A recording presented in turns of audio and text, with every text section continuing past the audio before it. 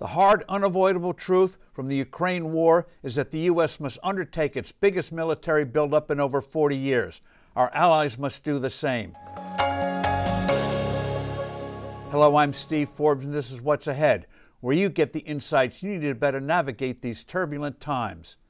The growing challenge of supplying needed weaponry to Ukraine underscores how much our military readiness has deteriorated, given the growing threats around the world. The amount of ordnance being consumed is the most of any conflict since World War II. These numbers tell the tale. The U.S. produces 15,000 rounds for artillery each month. In this summer's fighting in the East Ukraine, the Ukrainians were firing 6,000 to 7,000 artillery rounds a day. The Russians, 40,000 to 50,000 rounds per day.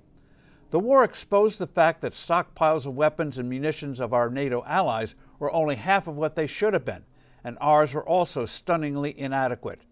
For example, artillery for HIMARS, a light multiple rocket launcher, which has been critical for the successful Ukrainian offenses in recent months, is limited.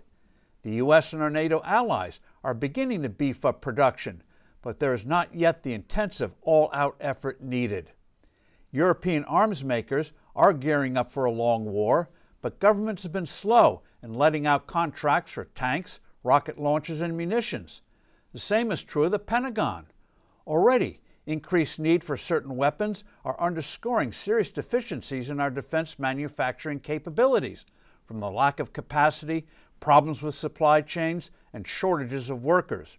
Manufacturers are cannibalizing old weapons for chips and parts. NATO is even discussing with the Czech Republic, Slovakia, and Bulgaria about opening up closed factories from Cold War days to turn out artillery shells for old weapons that Ukrainians could use. Despite challenges supplying the types of weapons and munitions Ukraine is currently using, there are other systems that this country badly needs and that Washington is inexcusably holding back on. They include the MQ-1C, an advanced armed drone dubbed the Gray Eagle, which is essential to increase Ukraine's offensive capabilities in the face of Iranian-supplied drones that are seriously damaging Ukrainian electrical and water systems, which means for Ukraine a harsh winter. 17 U.S. senators from both parties sent a letter to Defense Secretary Austin urging that this be done. They rightly note that the Gray Eagle, quote, has the potential to drive the strategic course of the war in Ukraine's favor, end quote. Ukraine needs and should receive as soon as possible other systems, including the F-16 fighter aircraft, tanks, and the MG-140 Army tactical missile systems, which would vastly increase the range of HIMARS to hit crucial military sites.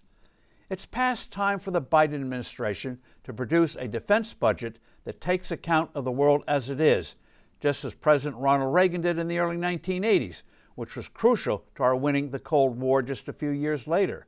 Such a move would also spark certain European countries to finally follow suit. I'm Steve Forbes. Thanks for listening. Do send in your comments and suggestions. I look forward to being with you soon again.